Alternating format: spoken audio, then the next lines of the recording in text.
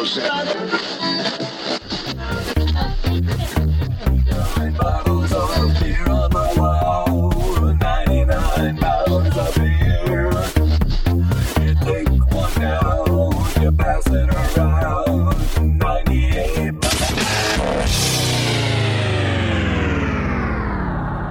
Beers in the basement. I'm not alone today. I have a guest. Why don't you introduce yourself there, buddy? My name is Buck Rogers. Buck Rogers. That name alone says I've heard it before.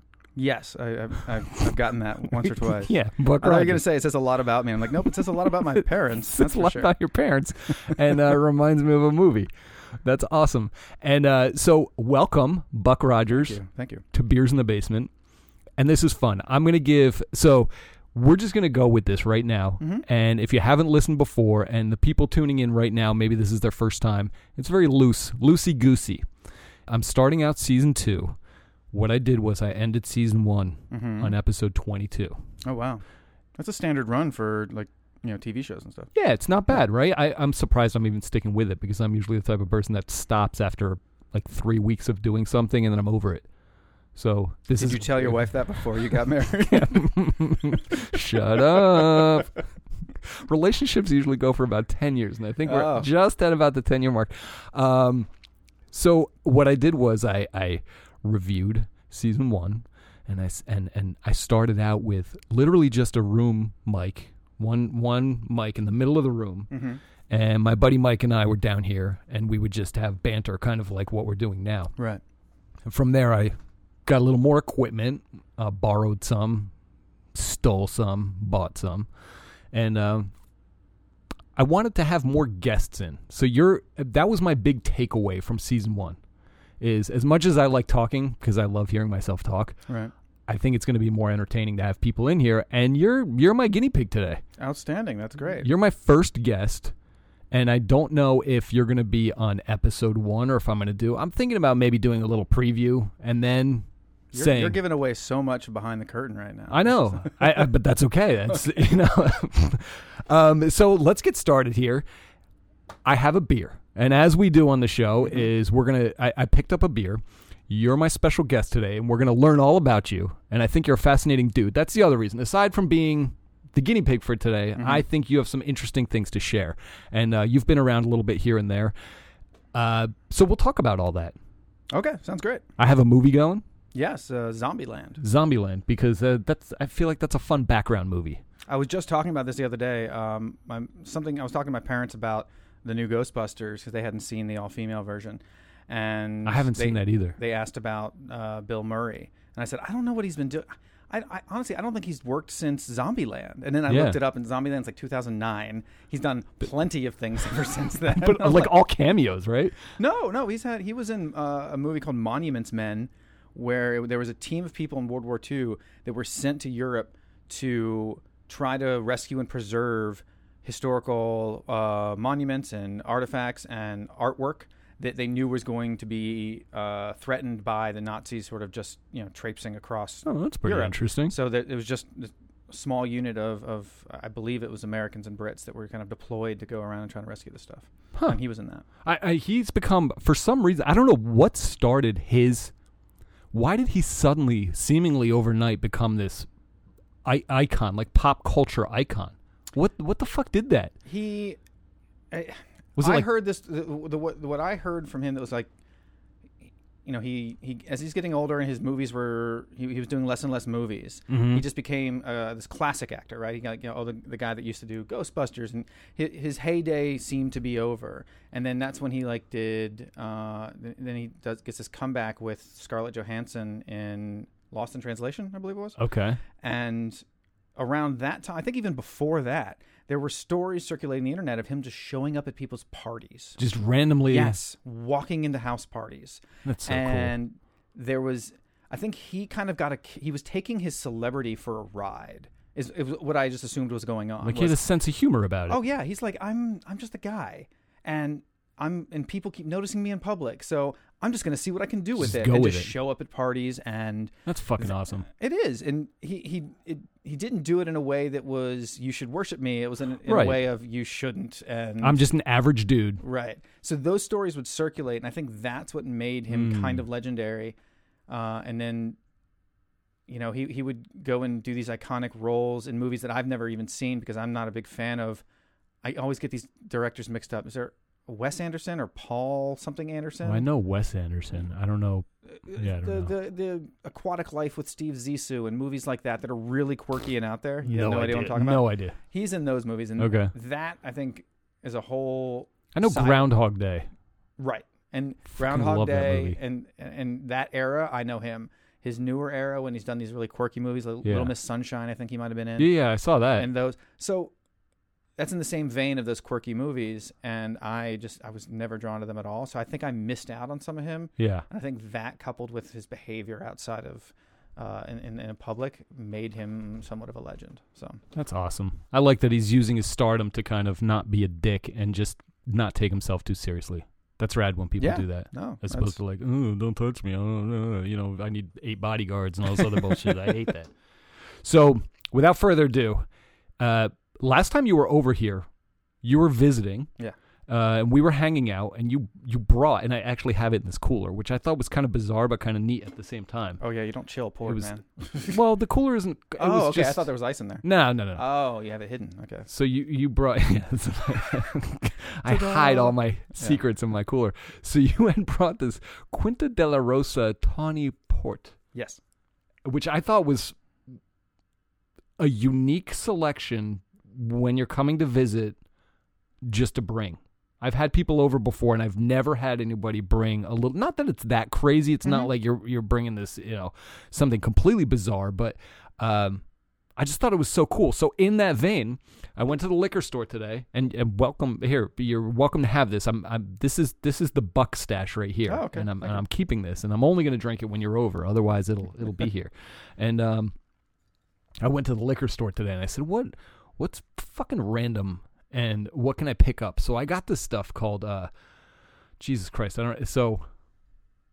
Rare Voss. right. Am I reading that right? Yeah, well, that's how I read it. And it's it says Brewery Ommegang.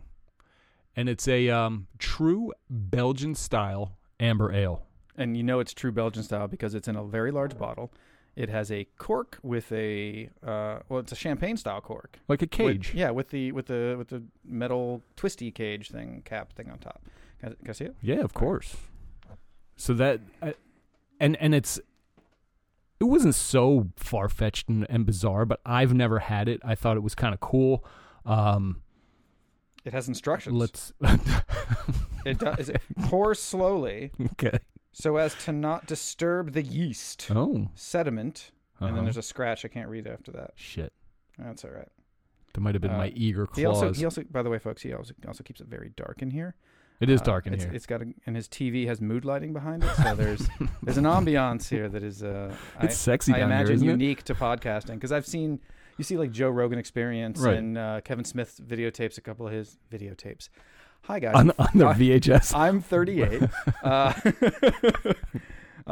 They put it all up on YouTube, and Right. it's always they try to make it look like a studio because Right. they're filming it and they want it to have the production value auditorily. So you can and see visually. what's going on. And So almost- in here, it's got this, I guess, intimate sort of casual, that's what I'm intimate going. but casual. That's what I'm going for. Maybe can you combine those two? Yeah. Okay. Of course. I want it to be a little, fucking relax. All right. I don't have any cameras. Well, not that you know of, but I don't have advertised any cameras that are going currently. And yeah, we're just relaxing down here. You don't advertise any What is it? Stop looking around. Stop that. Gotcha. All righty. So you're gonna pop that bad boy open? Yeah. Okay. Do it. Everyone look away. I'm reminded of How I Met Your Mother when Marshall goes to open one of these and pegs his wife or his fiance. I think that theme has been done in movies since yeah. pretty much the beginning of cinematography. Yeah, I'm not one for the whole shooting it across the room thing. What? All No, right. I like to do Playing it the safe. grip and let me get it up by the mic here. Buck playing it safe. Yeah, there we go. Ooh, very good. Sounded well. Don't disturb the sediment now. Be careful. Oh, no. It says something about pouring, right? And pour slowly, but then I could have sworn it said something about a vigorous pour at the end or something. What? I don't know. Dude, I can't read. The problem with this low lighting is I'm shooting myself in the foot because I'm like, who said that? Like, I can't see anything. I'm fucking like half blind down here. I'm like, yeah, but it's sexy. Who cares? Well, it's just kind of like they have those dinners where you can go and eat in the dark. Have you heard of those? Well, I've been to a movie theater where they have No. This is like a dining experience, fine dining in a completely blacked out room. I don't know how I feel about that. Do you eat with your fingers or with utensils? There's utensils. I've never been, but as I understand it, it's like any other dining experience except the lights are out. It's fucking weird. Right. I don't know if the wait staff wears night vision, but I know that the whole experience is supposed to enhance. I like the sound that the movies make, like the night vision boot up, where it's like, it's a sort of like. Mm-hmm. You just see the green eyes walking around the room while you're trying to eat. What was that? Silence of the Lambs, right? That was like a big one with the creepy night vision shit. Yeah, and she was in that underground. I'm pouring this. Oh, what the fuck? What? Whoa! What? It's just. I don't know. The smell kind of caught me off guard here a little bit. It smells strong, not in a bad way, but just it definitely has an aroma. And this is one of those beers that I don't know how long it's been sitting in the liquor store because who the fuck buys this? Except for me. And when I was there, it was like on the bottom shelf, kind of tucked away, and I was trying to wrestle it out of the refrigerator, and I'm knocking things over, and they're all like looking at me like, "What the fuck is this asshole doing here?" Okay, thank you. Yeah, you're welcome. This actually reminds me of there's a stand-up comedian who I'll never be able to find again. It was like back when podcasts were first a thing. This is like circa 2008, 2009. Right. I found a stand-up comedy podcast that would take recordings of live sets somewhere in New York and put them up on the internet. And there was this guy who had a bit about Belgian beer, and he he thought it was pretty comical that these things advertise, like made, these beers that used to be made by monks, and he kind of joked about how made in the strictest accordance with the Bavarian purity laws of 1582. And he's like, "Oh, great, medieval hygiene standards. Thanks, guys." Yeah, we don't wash our hands; we just spit on them and rub them together. So I before we sip this beer, I'm looking over at my computer. Right, I have this. See when I'm talking, how like crazy and spiky it is. Yeah, and how when I talk, I'm still maxing out the green bar, but I'm not getting a lot of EKG looking wave things. Right. Do you need to make an adjustment before we continue? So I don't know if I should do it halfway through the podcast because that might just fuck me up completely. But what I'm going to request is that you get up on the mic a little more. Oh, it's still an adjustment. Me getting on it more, like I'm not. There you go. Is that gray circle that I'm about to touch? Right there. Is that an adjustment nod? Adjustment nod. What circle are you pointing to? You haven't watch my bar. I'm looking at the screen. Oh, that gray little right there. That. Oh, that. Yes. Is that an adjustment thingy? Is that a slider? Yes. Okay. I'm looking for some yellow and red. If it let me know if I'm clipping out. But You're not. I'm not. No. Clipping out. No. At all. There you go. That's what we did during sound check. This is. Okay, but I have to I'm making out with this little fuzzy thing. But then you got to get up on it. Okay. That's how it works, dude. Okay. That's why I put this little spit shield on there. Yeah. Is it to protect who else you from has been? Is your buddy Mike been on there? Mike's been on it. Sebastian's been on it. Everybody's been on that one in particular. That's a dirty mic right there. I've always wanted to know what Sebastian smelled like. Oh, Sebastian, you've got a fan. Anyway, let's try this beer here. Okay, it doesn't have a aroma that is shocking as you made it seem. It wasn't shocking, but it almost reminds me of a port or something. Or am I crazy for thinking that? There's something going on here. I'm gonna actually smell your port. Let me get up in your port. The reason I love port, and I think I explained this to you when I was here before, but I'll explain it to you for the benefit of your audience.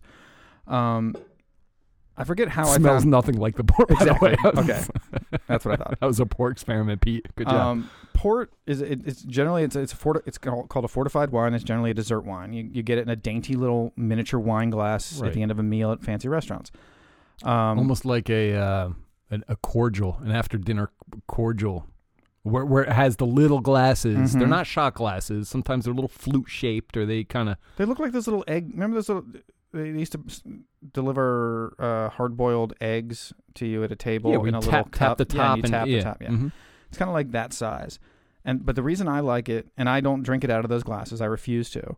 I drink them out of a standard sort of Scotch tumbler, and it's a perfect in between. If you like Scotch but you don't feel like having a Scotch, and you like wine but you don't feel like having a wine, it's the perfect in between. It's something that's strong enough that you can sip and kind of nurse for a while and enjoy, but it has the sort of it's very sweet.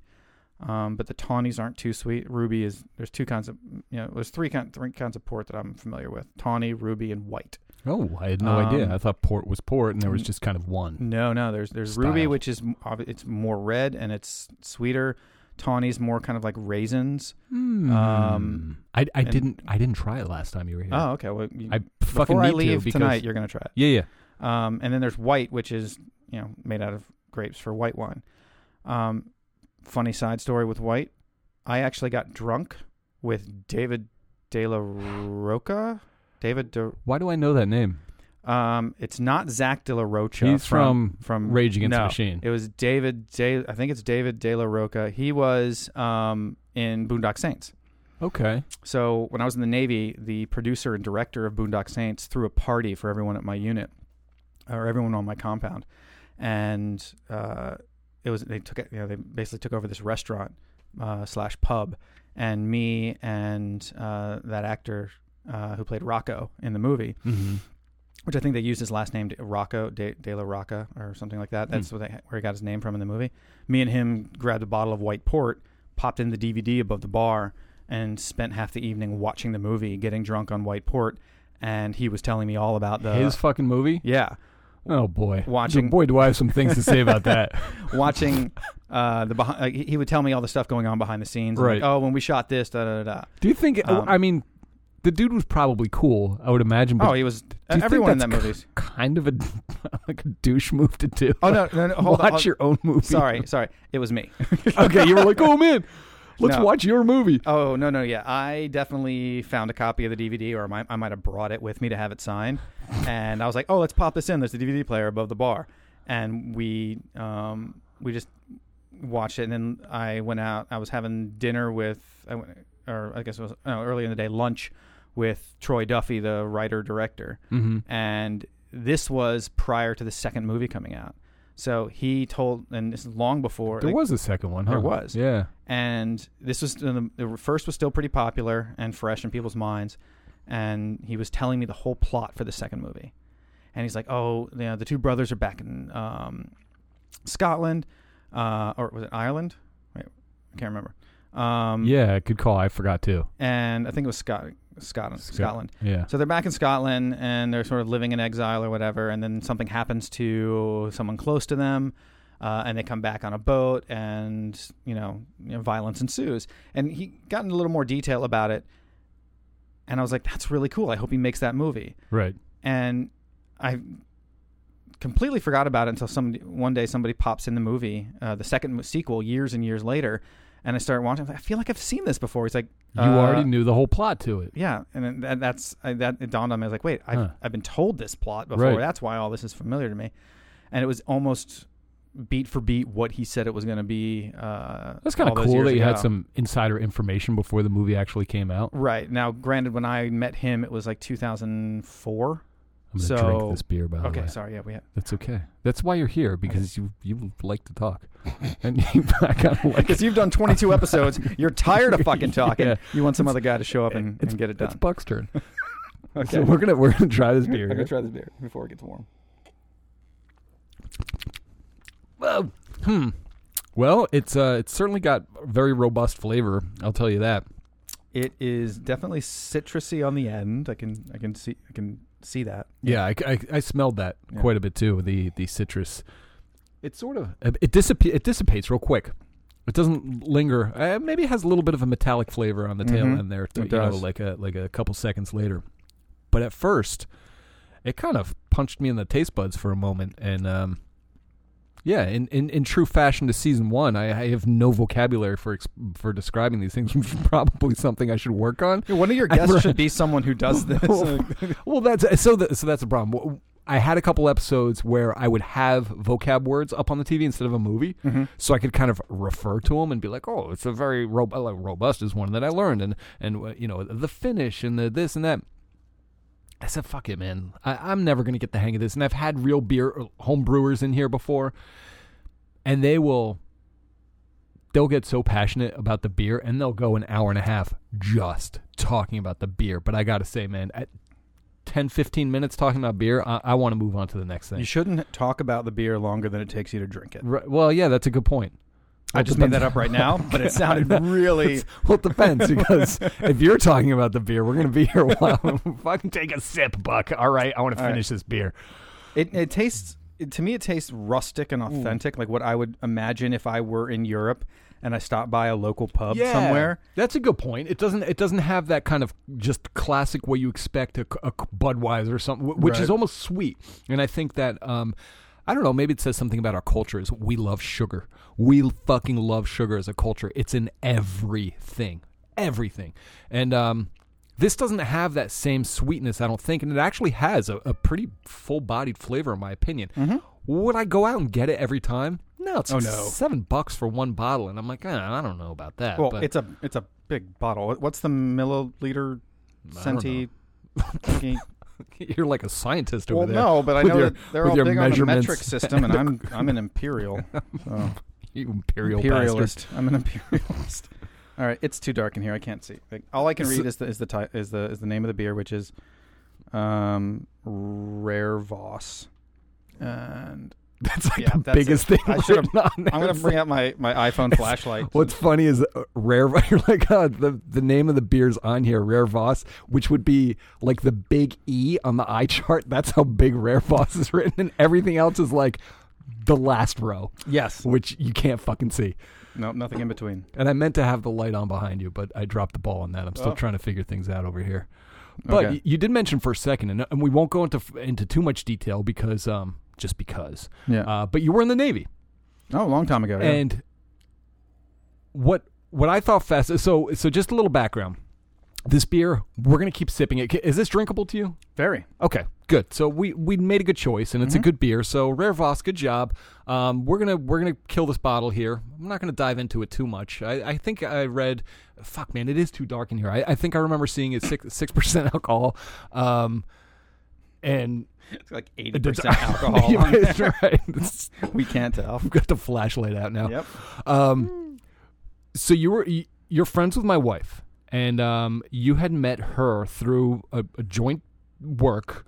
We worked together. You worked together, right? Yes. A joint work. That was my way of saying you worked together. I don't know why I'm getting joint venture to rob a bank. Yeah.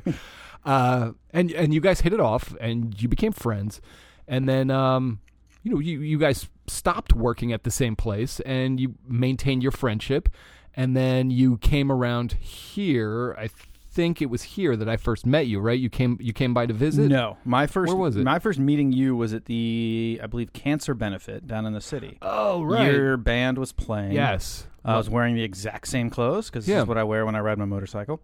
And I was there with my buddy's cousin, Aaron, but I showed up at the behest of your wife because we were benefiting a good cause, and I got a cool T-shirt out of it as well. That's right, and that was a lot of fun. And then since then, you've been over here a couple times. You've partied with us and hung out, and you've always had interesting stories to share. Mm-hmm. Especially later at night, we end up sitting around out back around a fire or something, and then you just start riffing on all this random shit.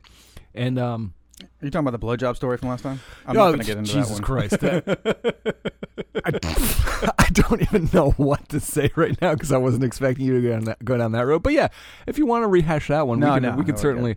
No, we're not going to talk about that ever again, I don't think, Buck.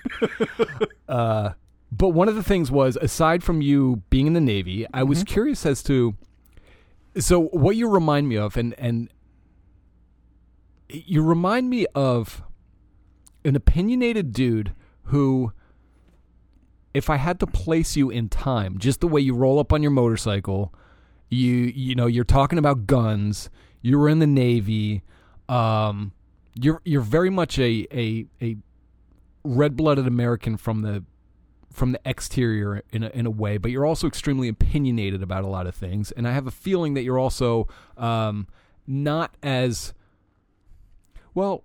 I don't know. Maybe you can tell me if your facade would if you're as patriotic as you would appear to be. I mean, you look the part, dude. Like, you're literally wearing a Bartlett for America shirt. You just came up with like your cut off jean jacket. You're wearing your brain bucket helmet on your awesome motorcycle. You look like a total badass, and you're up in my kitchen talking about what shotgun to get and all this stuff. But is that really like, you're in the Navy? I mean, people in the armed forces a lot of times either they do it because of circumstance, either financially or they. Usually financially is the only other option other than being like gung-ho, go Team America, But what about you? What was your thought on the Navy in particular? Not what you did necessarily, but what was your motivation for going? There's you ever seen the Jack Reacher movie with Tom Cruise? Yeah, I can't. He talks about why people join the armed forces and he has a line in that movie about there's like 3 reasons people join the armed forces. For money, because it's in the family, or they're looking for legal means to kill people. Okay. And I think that you could break it down to that's very simplistic. You could break it down to that, because when you say for money, really there was a college money push. 90s and 2000s, it was all about getting the GI Bill and things like that. Yeah. For me, it was a combination of that. I had an older cousin who I didn't know very well. He was much, much older than me. When I was 9, he'd been in for a couple of years already. Okay.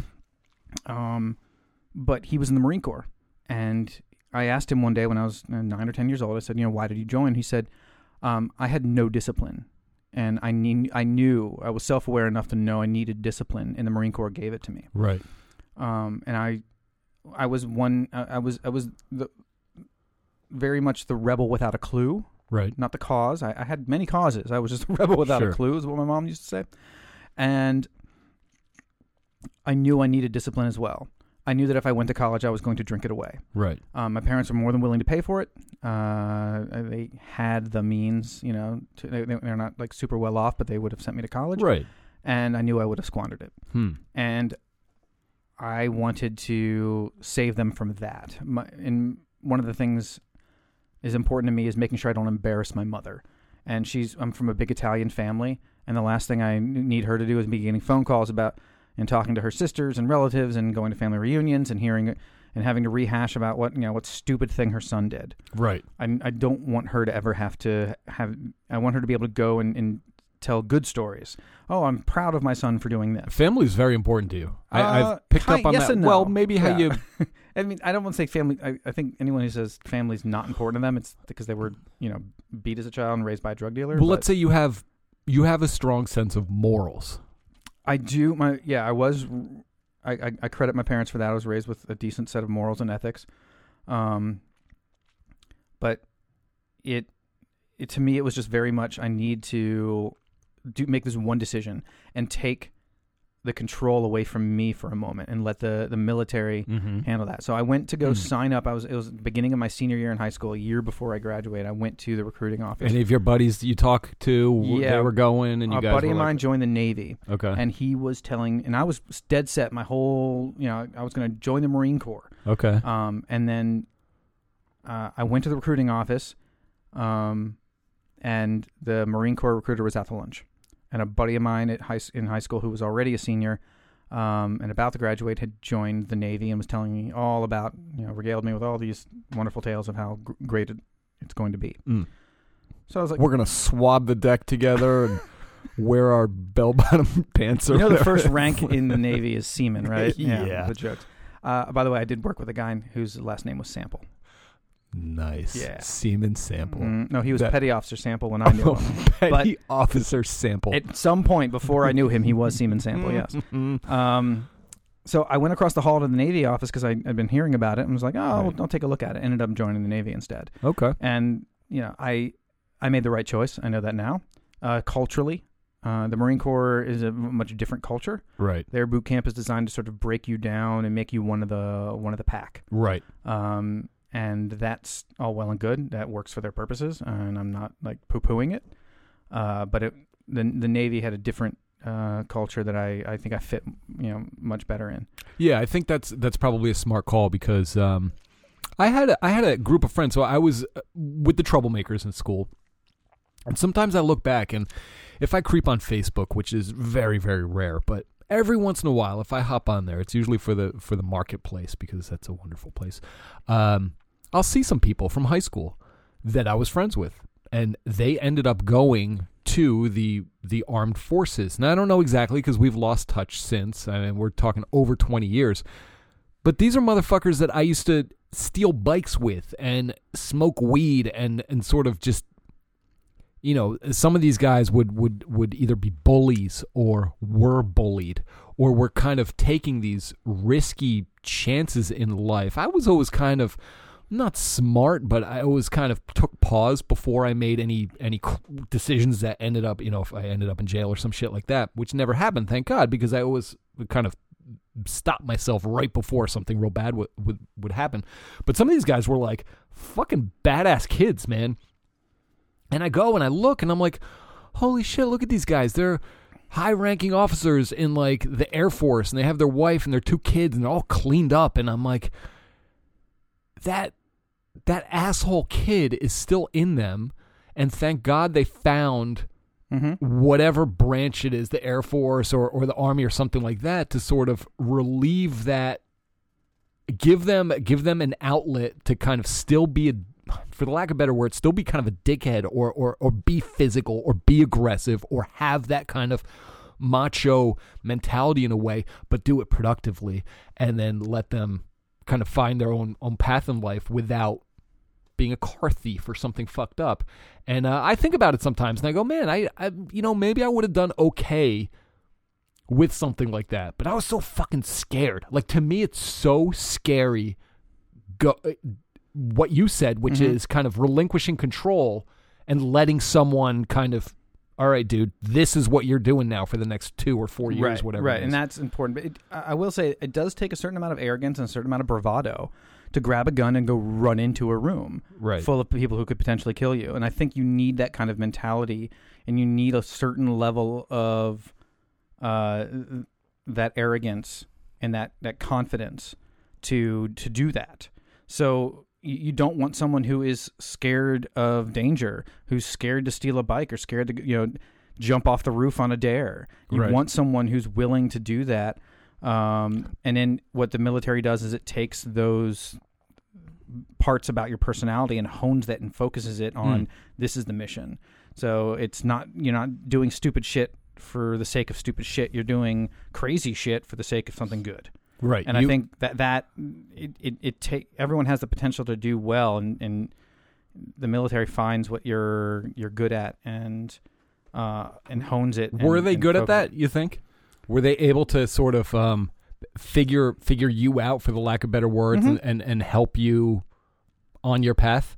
Yes and no. They help you on the path you're on with them. They're not going to help you on the path you're on for the rest of your life. For me, I did 7 years and I got out. I was not a lifer. I was not going to... It's a while, though. It is. No, it's definitely a while. Especially for... Because isn't it... 4 is the average. 4 is kind of like average, and then at that point, either you're a lifer or you're not. Right. If you hit the 10-year mark, that's the determinant. If you hit 10, you might as well finish the 20. Right. We always said that. So I hit 7, and I got a really great job offer on the civilian side, and I was dumb. I was 27. I was an idiot. I should have stayed, to be honest. Like I'd be retiring. Say, do you regret kind of? Sometimes I do. After 7 years, do you get any perks still? Oh, I have healthcare for life. Oh, okay. So that's a nice perk. Shit. I'll be honest. I don't know what happened during the whole Obamacare thing. Right. I didn't pay attention to it. Yeah. Because I knew there were like penalties for not having healthcare or something. Like, well, I have the VA, so I'm good, right? So I just never even thought about it. Yeah. And I think I still to this day don't know if I should have gotten like paid for something on the government website or something. I've just always been able to walk into the VA hospital and get covered for a small copay because I served technically in a war zone, and that gets me covered for ever. Were you ever in like imminent danger without talking about specifically what you did, or was it more behind the scenes kind of stuff? No, I don't think I was. Yeah, that depends on how you look at it. Being in a Humvee riding around in Baghdad, that's technically, I think anyone would consider that at that time. I would think that's a dangerous spot to be. Yeah, well, yeah. Imminent danger. Over a decade ago, yeah, it was, it was dangerous back then. I was never put into, live action dangerous situations. Right.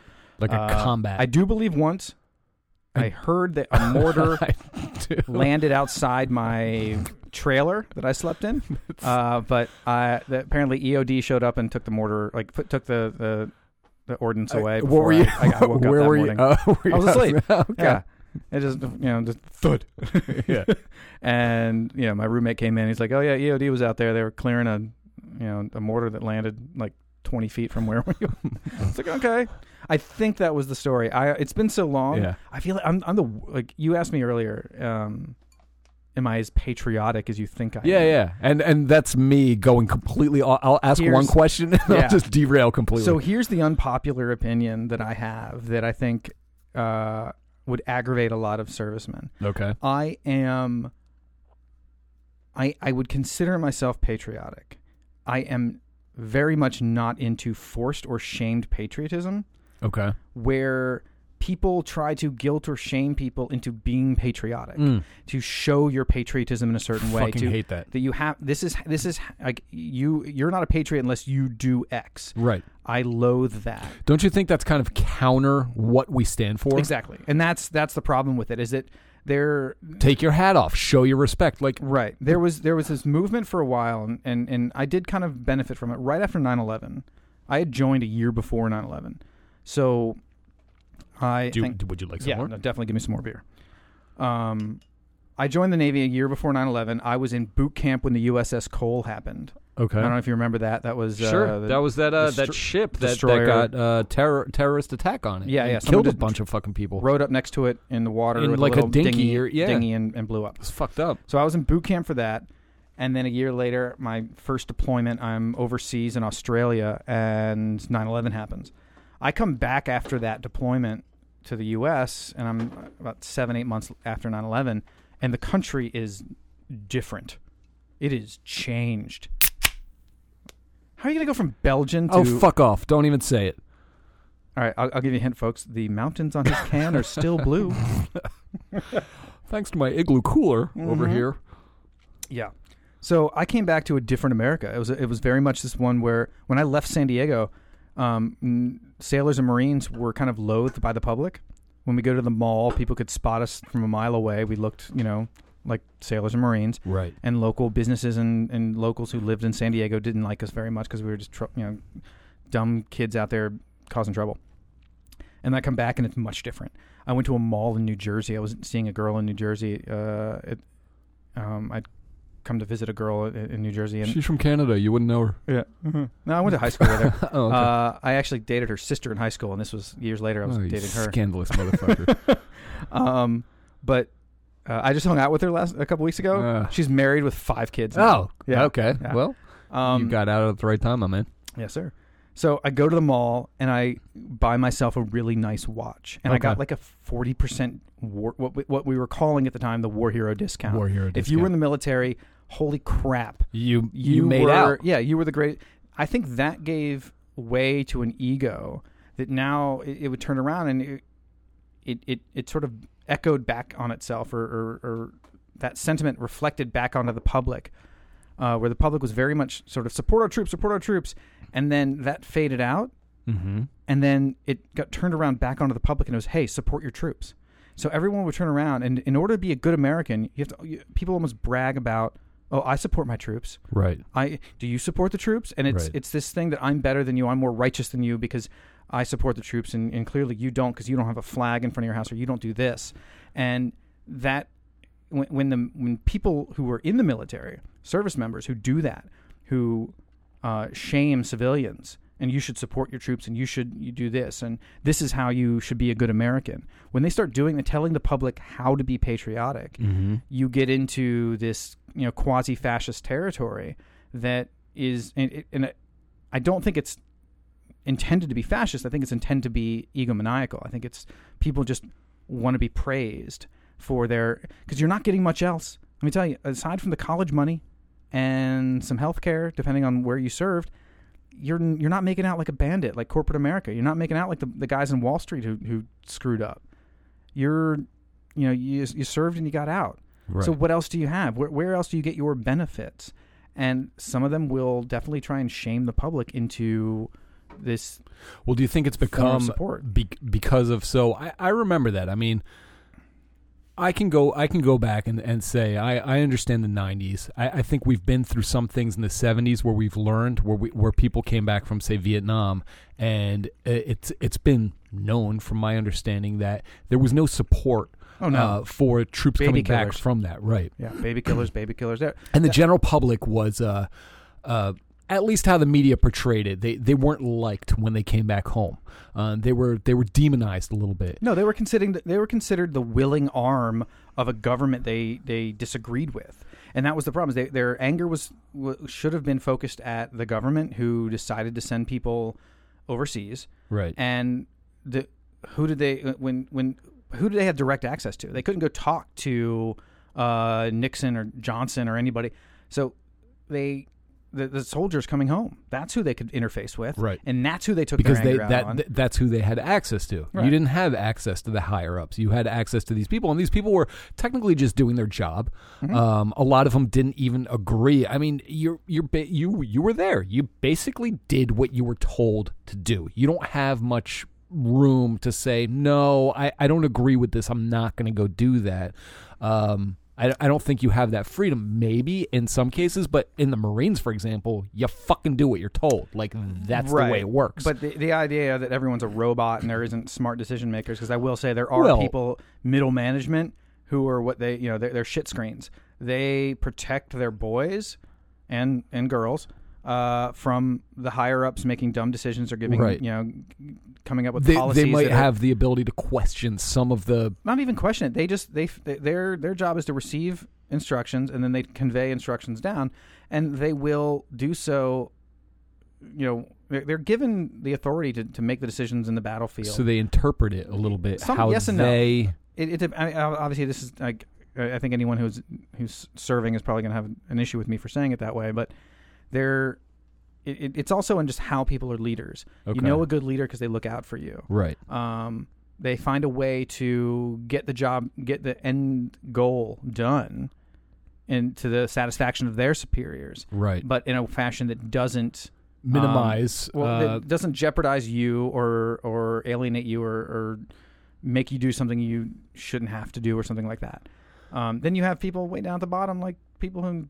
Abu Ghraib, who just decide to go off the rails and act like complete dicks. I fucking remember that shit. That was crazy. But so in the 70s, you had this sentiment of like, fuck you, armed forces and all this stuff. And then I think I don't know when the shift happened, but I think Desert Storm in the 90s, that sort of thing, that was more televised. Internet was taking over. People were able to watch it, see what happened. It became like this fucking weird reality TV show. Mm-hmm. Patriotic sense became, I don't know exactly where it came from, but it almost became something that you would, it almost reinvigorated the general public to be very supportive of the armed forces, of the military, and the great stuff that we're doing. And then, of course, the sacrifice they were making. It was very much like I was in third grade, and actually I took third grade twice. I don't know which time it was that I took that I had this, but I had a pen pal on the USS Enterprise. He was a sailor in the Navy. I believe his first name was David. I don't remember anything else about him. Your name is David. My legal first name is David, yes. I knew it. See, I got you figured out. Yeah. But my middle name is Buck. And why do you go by Buck anyway? It's cooler. A combination of reasons. One, it's super cool. It is pretty cool. It's a sci-fi. It's a classic sci-fi character. It's also, Buck is my mom's last name and Rogers is my dad's last name. Oh. Pardon me. You could have burped into the mic. That's all right.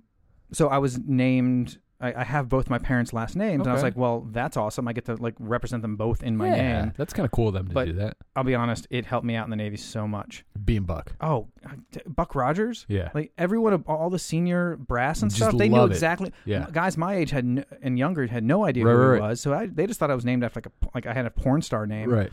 But- It does sound kind of porn It does. star. But the older guys, all the uppers, they thought it was hilarious and awesome. So I would get really good treatment. Yeah. And even now, it gets me job interviews. Even if I'm not even qualified for the job, I can go put in for Buck something, Rogers. and they're like, "But I got to meet this guy," and I'll get pulled in for an interview. David Rogers, you sound like a nerd. Exactly. That's my dad. But- He's a scientist, by the way. He's got a I knew PhD, and yeah, That's a all very that. nerd name.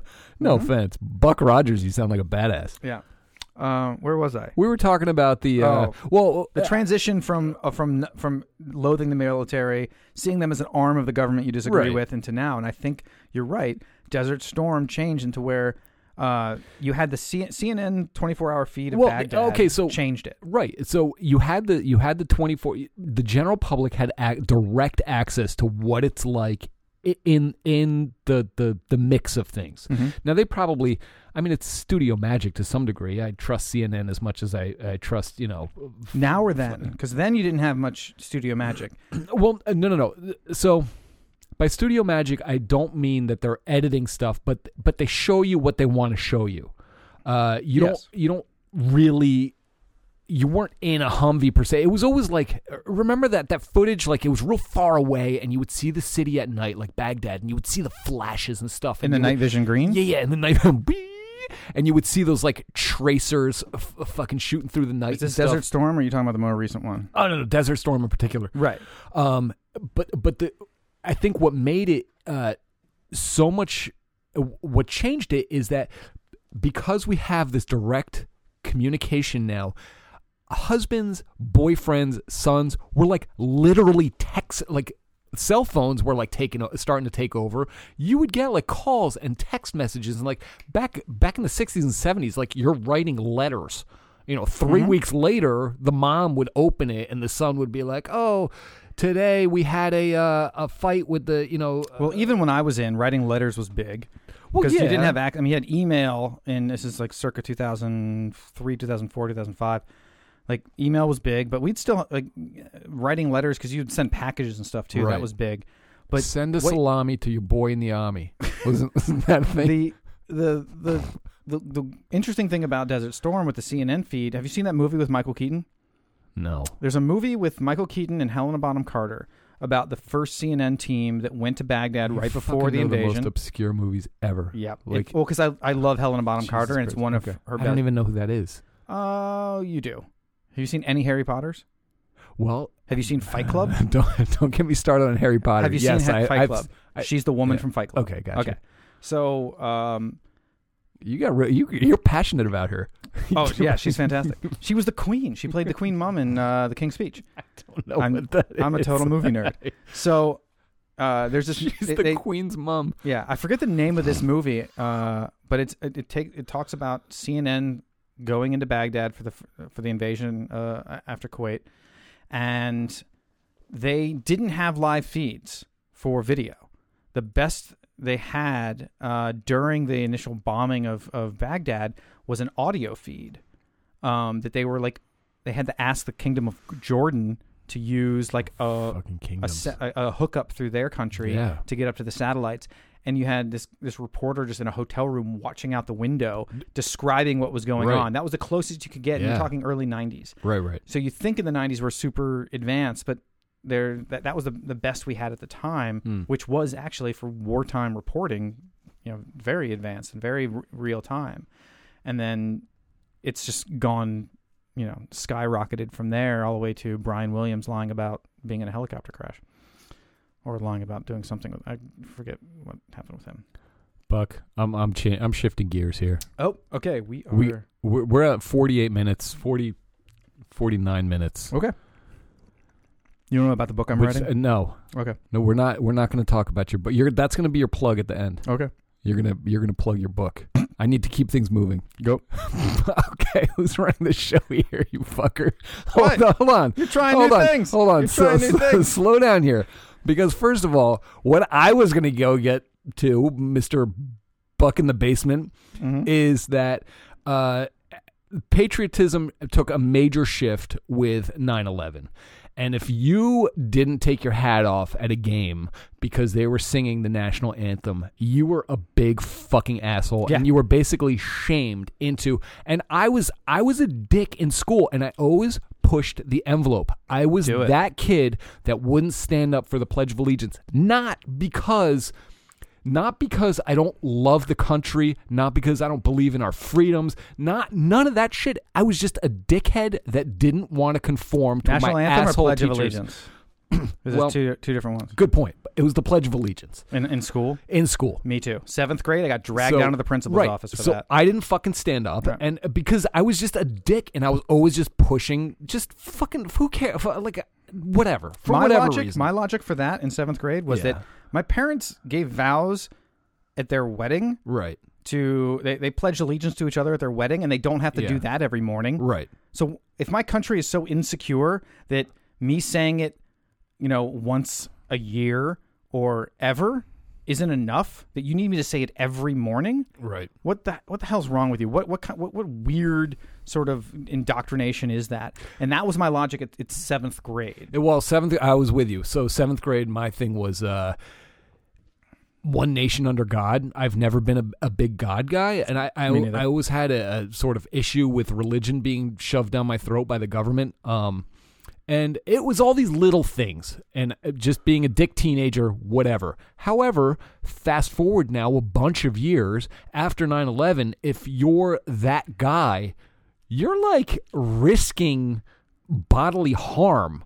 2003 at a baseball game, and the fighter jets are flying over, and they're doing the national anthem, and you don't want to take your hat off. You're literally risking bodily harm to make the decision that says, well, no, I'm going to do my own thing. I'm going to eat my popcorn and just sort of check my email on my phone here while you guys sort of do what you want to do to support your country. It doesn't mean I don't support the country. It doesn't mean that I'm not in your club. And it's fucked up. So a lot of people were like forced to not be themselves.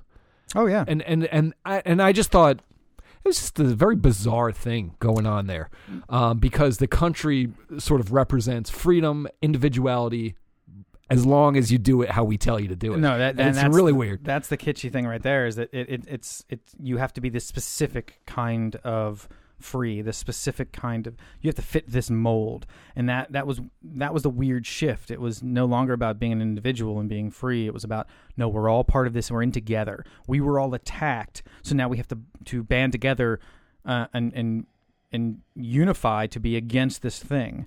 And are you part of the team? No. I mean, we locked up the Japanese in the 40s because we weren't sure if they were with us. They were Americans, but we banded together because we were attacked by someone. So we band together and alienate those who scare us. And I think that if you see something that isn't exactly like you, it scares you. And you're on a mass scale. And I'm like I said earlier, this is unpopular opinions I have because I am I'm a gun-toting, war veteran. Do you have any guns, Bob? Oh yeah, a couple. What do you have? Huh? I got a Turkish 9mm that I love. Yeah. Fucking leave it to you to have like the weirdest goddamn gun. What do you mean a Turkish 9mm? Is it a handgun? No, it's a company called Canik. They make some interesting handguns, and I bought one.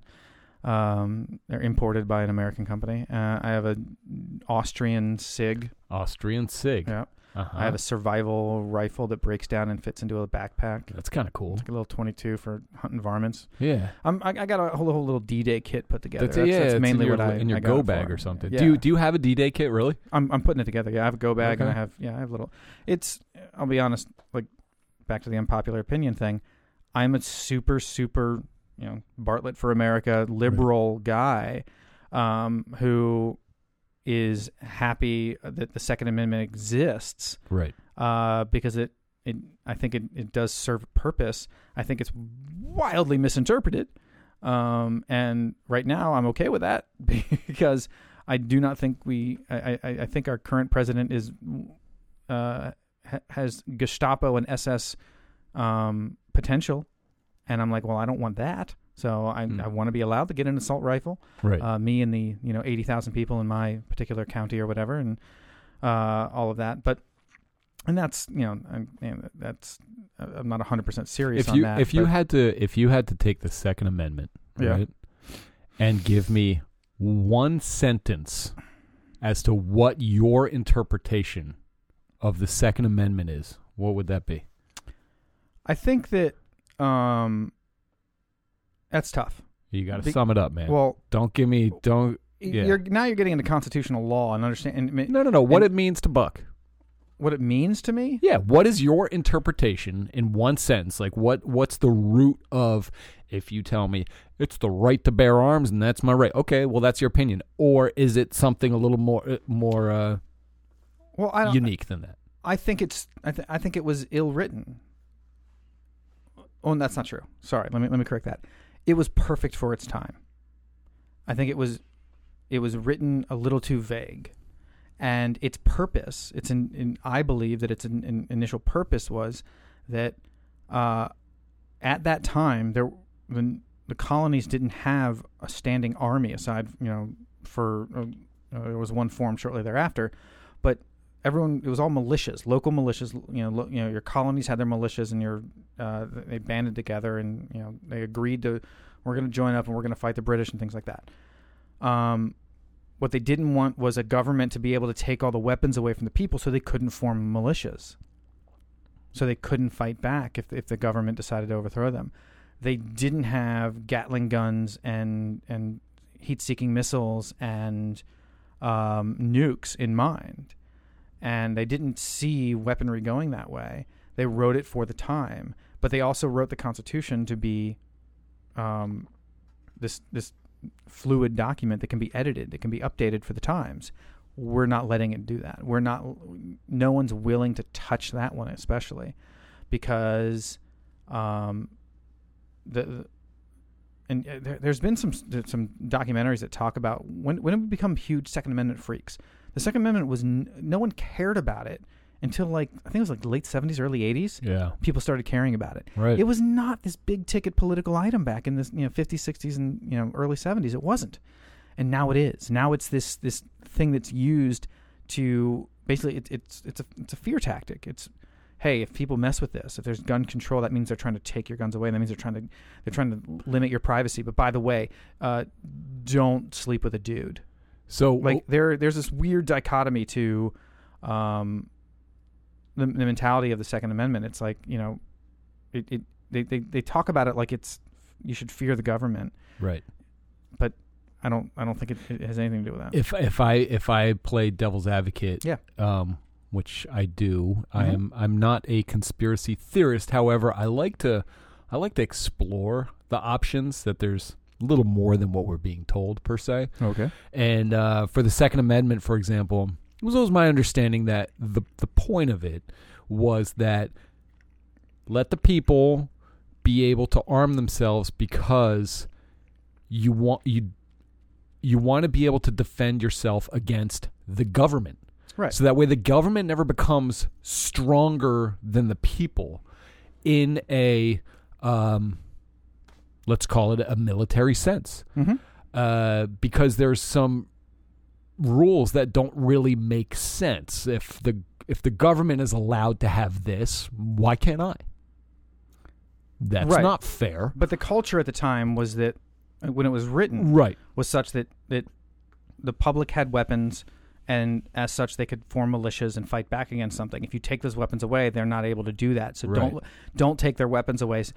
Give them the opportunity to form militias and fight back if they need to. Let's right. write that into the Constitution. Right. That to me is how I see it. Yeah. Now the irony is now we've had it for so long. The public's pretty well armed. Even if the public didn't have the Second Amendment, even if we weren't armed the way we were, say it was like Australia, right, or anywhere in Europe where there's strict gun control, say it was like that. Australia was a big prison. And say that the government decided, yeah, it was. Say that the government decided they were going to try and institute martial law and use the military against the people. The military is made up of the people. How many people do you think in the U.S. military are going to desert and or use the equipment they have control of to fight on back? their own people? Yeah, no, not our own people, but on the forces in the government who are trying to use the military against the people. Right. That's the irony of this forced patriotism that I sort of oppose. The irony of it is that we're so patriotic that if you told the U.S. military to enslave the American people, it wouldn't happen. You couldn't get enough of the U.S. armed forces to do that. It just wouldn't happen unless, and this I alluded to the book I was writing, unless you followed certain steps to convince enough of the armed forces that there were, and this now we're getting on Hitler territory, that you should fear the public and they need to be enslaved. Right. And there's a hidden enemy. Somehow make it that that's the right thing to do. Exactly. But in this modern age with the internet and with how quickly information flows and how confusing it could be with all the different signals being sent out there, different kinds of information, I don't think you get enough of the U.S. military to follow you into a coup essentially and try to do that. Jesus Christ, Buck! When are you starting your own podcast? Because you can go on about this. I had like a bunch of questions ready for you. You haven't touched that book in And front of you. I haven't at all. We've gotten to you being in the Navy. And from there, this is where we ended up. Now we're talking about, I want to know about your book. Go ahead and give me like a brief sum up of that. I can't reel you in. You just go. And I knew you were a talker, and that's why I had you down here, because I can't. No, you're kicking yourself. Kind of. But I can't invite somebody over that I know's like not going to talk, because what fucking fun is that? Just to have me ask them a bunch of questions to get one-word answers. Right. Not going to happen. You freaking talk. That's why I have you here. But we have not gotten anywhere in my goddamn interview. And you're going to drink your port. And you're going to let me ask some fucking questions. All right? God damn it. First off. You know what I really like? You haven't said thank you for your service. No, I'm serious. I hate that. There's a great article out there. You signed up for that shit, dude. Exactly. I mean, come on. Thank you. Thank you. Damn right I did. It's your goddamn job. All right, go ahead and ask your questions. I'm going to pour this. So, you've got me all flustered here, buddy. What I thought was interesting was you rode your motorcycle for a while. You did a cross-country trip, and I wanted to mess with that a little bit, but shit, now I'm a little scared of touching that one. It was not exciting. It wasn't? No. If anyone out there is ever thinking about... I thought we were at 2 hours for a second. I did too. And I was like, fucking had a heart attack. 55? I'm like, I knew the dude could talk, but really? Shit. A cross-country motorcycle trip is not like... Was it boring as fuck? No, it was not. It was not boring, but it was... Granted, I wasn't an experienced... I was not an experienced rider. Right. I had been riding a tiny little Honda Cruiser for a few months, maybe 6 months. And I went down to Texas... or a cousin of mine lives in Austin, and I bought a Harley, like a real bike. And I spent 30 days learning how to ride it. How is a Harley a real bike versus the little Honda Cruiser that you had? Trust me. You get on it, you can tell you're on a solid thing made of like steel. You get on a Honda and half the parts are plastic, and you're zipping around through traffic. Yeah. And I'm not talking about the crotch rockets. I'm talking about like the cruisers. Right. They have no torque. They don't have balls, as it would say. Right. You get on a Harley and you twist that throttle, you can feel you're on a solid, well-made machine that lives at 70 miles an hour.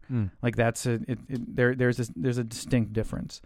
So I spent a month learning how to ride it in Austin, and then I just Harley. Yeah, and then I just headed west. What Harley model was it? It is a Dyna Street Bob. Dyna Street Bob. Okay.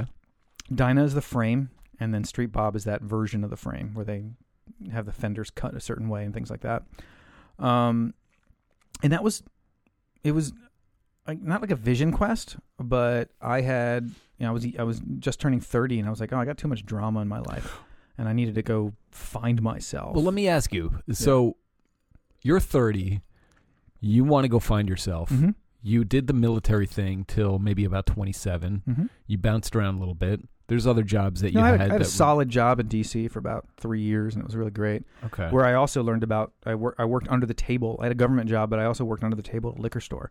just to learn about booze and get paid $20 an hour to Nice. do I that. feel like that's the kind of job where you could learn some shit. Oh, I at. did, yeah. Huh. And so what always fascinates me is you're a risk taker to some degree. Mm-hmm. Not everybody can say, hey, I'm going to join the Navy and be comfortable with that decision, or I'm going to go find myself and I'm going to trade in my little Honda 250 and I'm going to get this fucking badass Harley. And, Honda 600. No, Honda 600. Sorry. Thanks for credit. That's not that little of a bike. I mean, sure, the Harley's a step up, but It's a it's big not difference. like, yeah, I'm sure, but it's not like a little 250 Nighthawk or whatever. Jesus Christ. Go ahead. What? Did I say something wrong? I think it only comes in a 750, that Nighthawk. But anyway, continue. All right. Well, whatever. I have my motorcycle license, but I have a Razor scooter. That's about it. I don't have a motorcycle. I wish I did. And the only Honda that I ever rode was an XL75 little dirt bike. All right? Mm-hmm. Anyway, fucker. Continue. So you had the option. You had the luxury, if you will, to go explore. Some people don't get that, sadly. Do you think that's important? Like, even at 30 years old, so now the culture's changed so much. People live at home until they're 30. Like, people don't bat an eye at that. It seems to be almost commonplace. Well, maybe not commonplace, but relatively normal to be at home until 30, possibly beyond. Mm-hmm. You're pointing at yourself. I left And for it's- 15 years, right. and then I came home, and I'm now 38, and I still live with my parents. But Do you it's think 'cause- that's important? Like, if you had a kid, would you be like, dude, go? The house is here. Come home anytime. Oh, yeah. Go fucking, because I was not in that environment ever, and I can speak to a lot of my peers as well, where it was a necessity. It was a matter of we didn't have an option. I didn't get to cross the country because I had to. I was making cheesesteaks, saving my money to get, like, maybe, I don't know, save up for my first car and shit like that.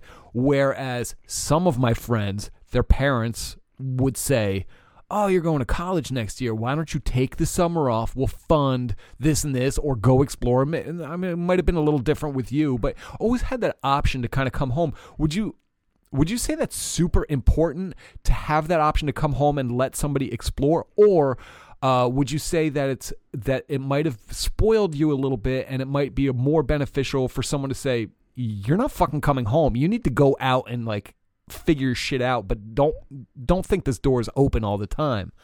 Right, but your tone suggests that there's a motive. There's a difference in motive. So the reason I'm allowed to come home anytime I want, or just stay with my parents anytime I want, is because I left right after high school. Right. I went and I served for 7 years, and then I did another 3 on top of that. Well, you've been out. You've certainly proven yourself. But I did that, and then I was fortunate enough to make a lot of money at the time when I was working on the civilian side in D.C., and saved up something like $24,000. And that's not common. And I had nowhere to go. I quit my job because I didn't want it anymore. And I wanted to change careers. I wanted to get out of the government. I was working in the government for 10 years. And I was like, that's a career to me. 10 years is a career. What's next? What's new?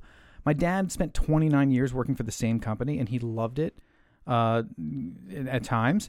And then he didn't at others. But I'm not. I knew I wasn't built that way. I wanted to find out what was next. So I went and bought that Harley, and I roamed around the country.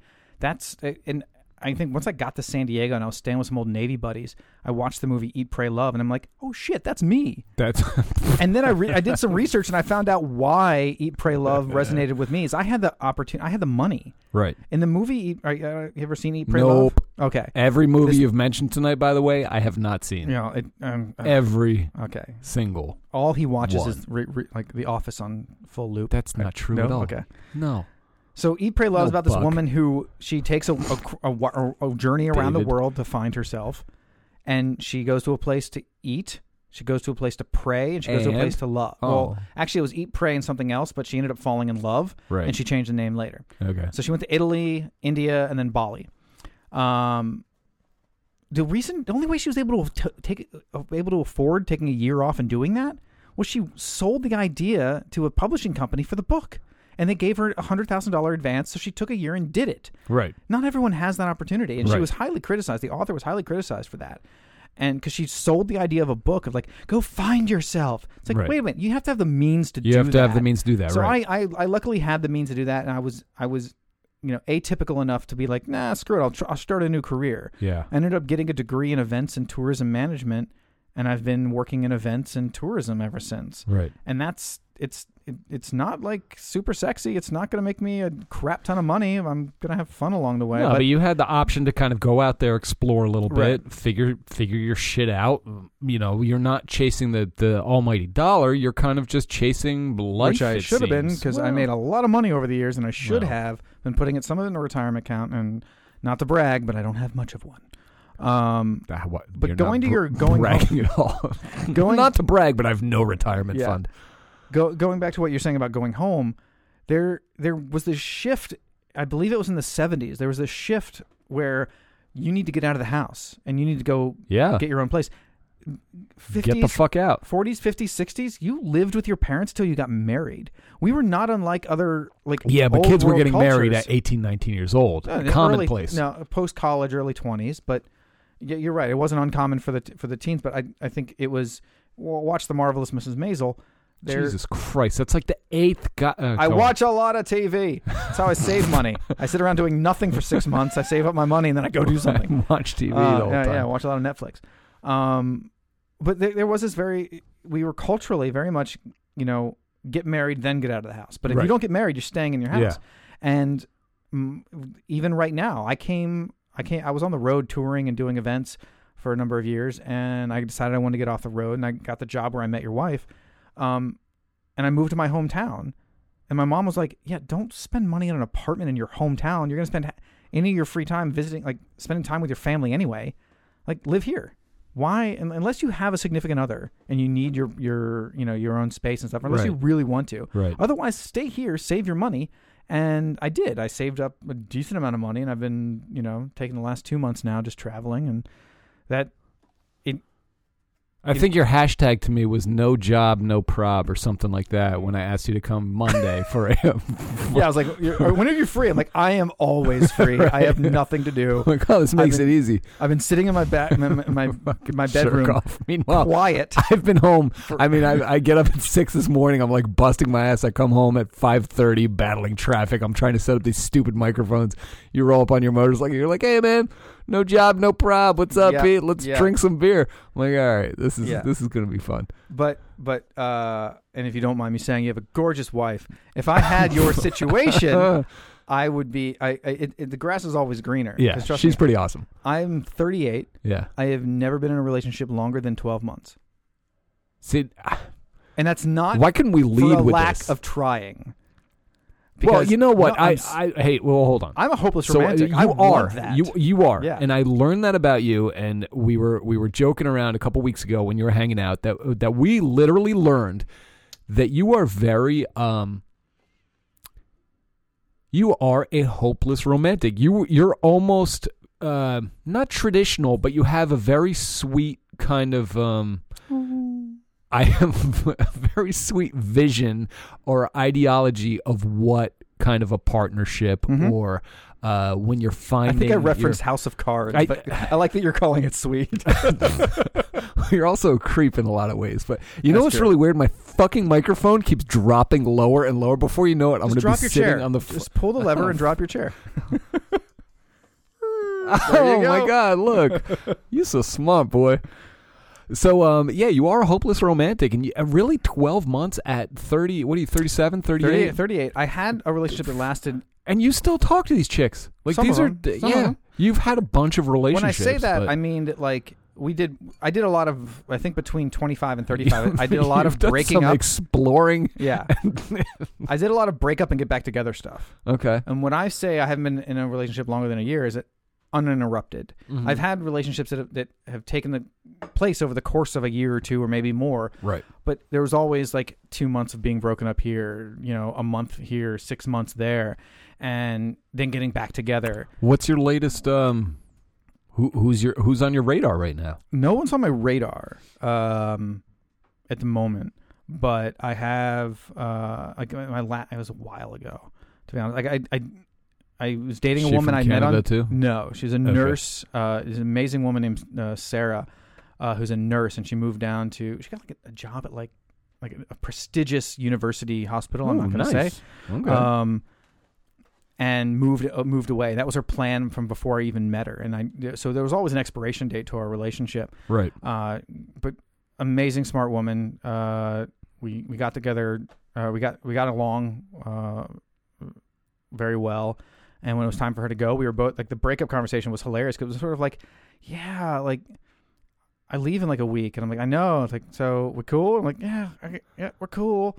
But you're not this. Best of luck. And she went, and I met her on Tinder, ironically, and I've not gone back to that. I had enough like weird experiences on Tinder where I was like, nah, I'm gonna, just kind of live life. But you're also not the type of dude that's out there at the titty bar, or you're trying to pick up chicks at the bar, or just grocery stores, man. Yeah. Or, that's what I hear. The grocery stores in the like produce section is where it's at. But you're not that kind of stereotypical military dude that's going out trying to like wink at the chick at Applebee's that's sitting there getting the Cosmo that's sitting there by herself with no ring on her finger. You're more of like you're living life. If somebody crosses your path, you might explore it. You'll be friendly. You're open to options. You're open to suggestions, and if something comes of it, something comes of it. But that's interesting because have you thought about maybe? Is it in your dream, let's say, of this American life that you're living here to do the wife, family, settle down kind of thing? Or are you more just content exploring, bouncing around, and doing your own thing? Well, no, I don't. I'm not sold on the family thing anymore. And as much as that, I had to accept somewhere in my mid-30s that like, okay, you may never have children, because I know that.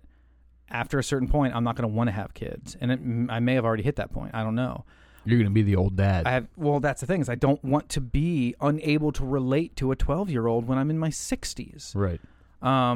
Or mid 50s or whenever it is. Like I don't want to be faced with that situation and not and have this poor child like look up to their all their other their peers have fathers who are in their 30s, yeah, and they're looking to their father in their 50s, going, well, why aren't you, why don't you have patience with me for this? Like, I have a 9-year-old nephew who I have very little patience for sometimes. Right. And then I have to remind myself, oh, yeah, he's 9. I was 9 once. Yeah, I think that speaks to yourself more than it does culturally, because I think there's been a major shift with people holding off having kids into, a lot of people don't start until they're 30. Or even 40. For dudes, I think it's a little easier sometimes. Or it Larry might be a little King harder. in his 60s, wasn't he?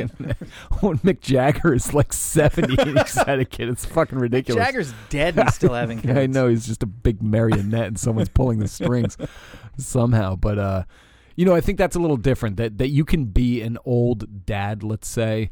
But some people are just, for lack of better words, a little selfish. In not a bad way. They just, like you said, you don't have the patience. You don't even want the fucking patience. You're just like, I don't have time for this shit. Like, come on. I love kids. I'm just not like I recognize that I don't want to put myself with a child in that situation if I'm 58 and the kid is 12. That just doesn't appeal to me. That doesn't appeal. I don't think that. Plus, with the way we got environmentalists or scientists talking about how the Earth isn't going to be like. Civilization as we know it is over in 50 years, and we're going to get into the Book of Eli, another movie you probably don't know. Jesus Christ. Mad Max. Make that not. Oh, okay. Mad Max. All right. Yeah. We're going to get into this weird apocalyptic, not post-apocalyptic, but apocalyptic phase in 50 years is what they're predicting. Am I going to bring a kid into that? I don't know, but I'm not like I'm okay. I had to just talk with myself for a while and be okay with the idea of not having a kid. Yeah. And so what is my focus? Oh, having a partner, having someone that you can rely on 100%, that you can turn to and like is your other half. Right. And I had this mantra when I was in my 20s and I was wide-eyed and, whatever. you and me against the world was this like mantra I had. Like I want to meet someone I can be like that with. Yeah, like a Bonnie and Clyde situation. Like it's the two of us. And no, we're, of course, yeah. and that's why I brought up like House of Cards because as sadistic as that couple is, there is this ultimate trust between them. Until the writers knew they had to do something. I'm going to try your port, by the way. Do it here. I've yet to try this. You've been not even last time I was here. No, okay. Didn't try it. Okay, but yeah, I'm more just kind of looking for that partner because as you indicated, I'm a little old fashioned in some ways, and you're very old fashioned. I'm getting very much okay with the idea of a cabin. In the woods outside of like St. Louis, Missouri. Fucking creep. And collecting my guns and my go bag, and I'm ready to. What's funny is I'm not that guy. Like I'm not that like toxic masculine. No, I know you're not. Uber macho guy. You just prepared. But I learned enough to be like I can have. I know how to do those things. Like I can be like the romantic candlelit dinner. But no, there's a Glock under the table. Yeah. Someone when I was younger, someone who I don't talk to anymore. Which is a crazy story I should tell you for another time. This is like liquefied candy, dude. Yeah. But sip on it. Don't drink it like wine. Treat it like scotch.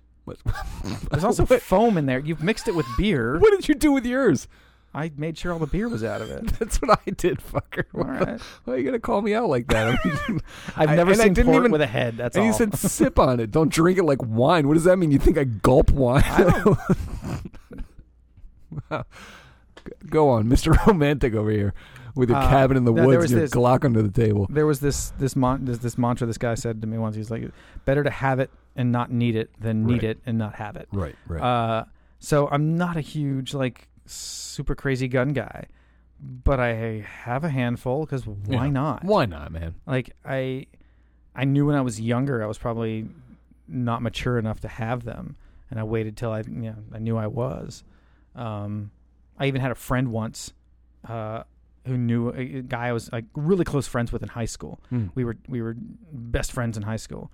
He strayed off and had substance abuse issues and other issues over the years. And he approached me one day, like years and years later. We're fully fledged adults at this point, and asked me. He's like, "Hey, this guy owes me money. He's a drug dealer. He owes me money. I know you got some guns. Like, can you just like show up? Like, I'll get him in a car. You're gonna be the muscle. And I'm gonna be meeting with him in a car. Can you just show up and rob us?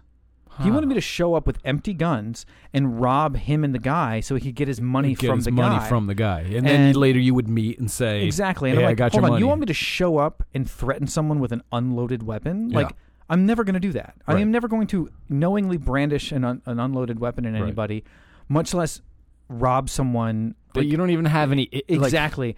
Put myself in a situation where how do I know he's not armed? Sure. And all of that. Rewind that all the way to... sketchy as hell. No, yeah, that's just the premise of this entire thing is sketchy. And I think I'd already started riding a motorcycle at that point.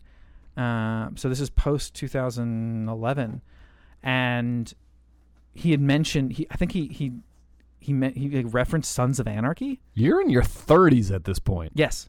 Jesus he referenced Christ. I get it. Are you familiar with the TV show Sons of Anarchy? Yes. Haven't seen it, but I know about it. Biker gang. So stuff, I think he thought that because I'd seen that show or he'd seen that show. Well, you have a motorcycle. And you have a gun. You have guns. You must be a gang bandito. Yeah. Yeah. So I was like, no, man, this isn't. No, this is reality. Right. Like, and this is the guy that should know this because when we were in like high school, he went to go jump his car outside the high school stadium. Yeah. And he bottomed out and broke his oil pan because that's what you do when you go jumping over like a curb or a speed bump. Sure. That's what happens. It's not like the movies where you get to drive off, and speed away from the cops. You break shit and, it doesn't turn out the way shit goes wrong. Exactly. Yeah.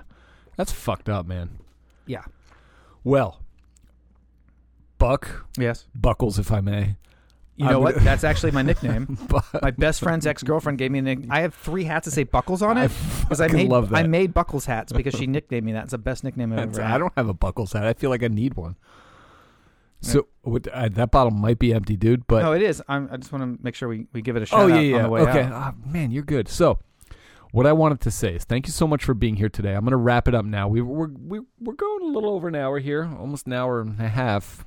Hour 23, 28, 29, 30. And I'm going to give you one opportunity real Yeah. quick to perhaps plug anything that you want to have going on, coming up, that you want people to check out. I don't know, your Instagram, or if you want to give your Facebook, if you care. If you want to stay private, I'll leave that up to you. Oh. Beyond that, you had mentioned a book. I don't know how far. I wish we could talk more. I'm going to have you on again. Do you want to come in again sometime? Yeah. All Okay, the time. cool. Did you have fun today?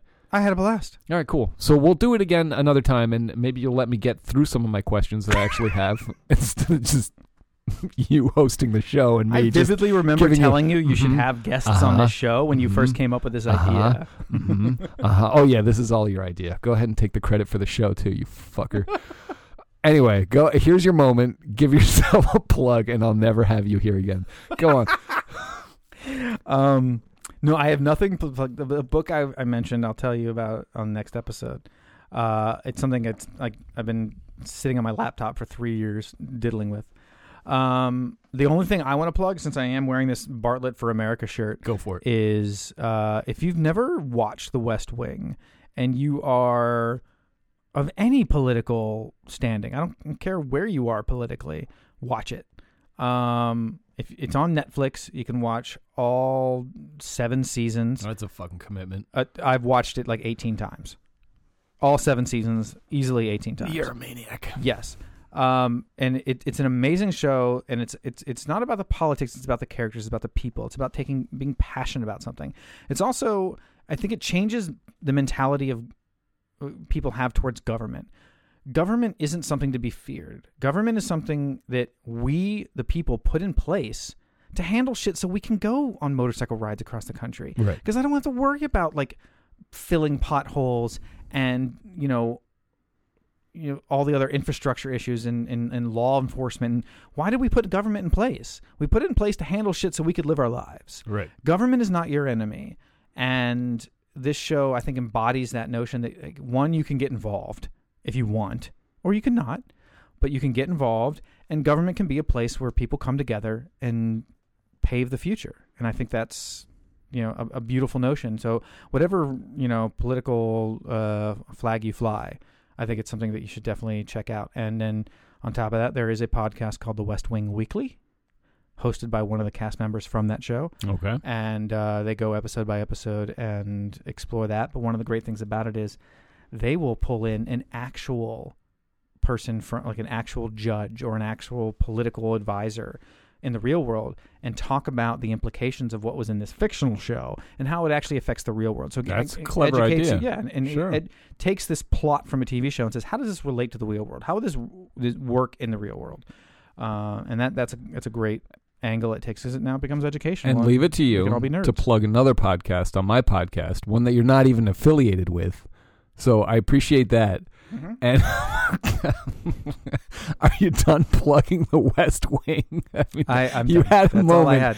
So And I- definitely get this you've- Belgian Rare Voss. Rare Voss. Rare Right. Voss. I mean, legit, it was good. Like this would Yeah. this would a impress good people beer. at parties. Yeah, I think You so. have this, and people are going to It's think you are an fancy. aficionado. Right. You got the cork, you got the little cage, Mhm. the champagne cage. People are going to say, oh, this dude means business. He knows his beer. Rustic flavor. Rustic Yeah. flavor. And with that, we're going to sign off. Yep. Buck, thanks for joining us today. And give us something sexy on the way out here. And everybody, Beers in the Basement, episode not sure yet, season 2. The only thing sexy I have to say is it's not just going to be beers in this basement. 98.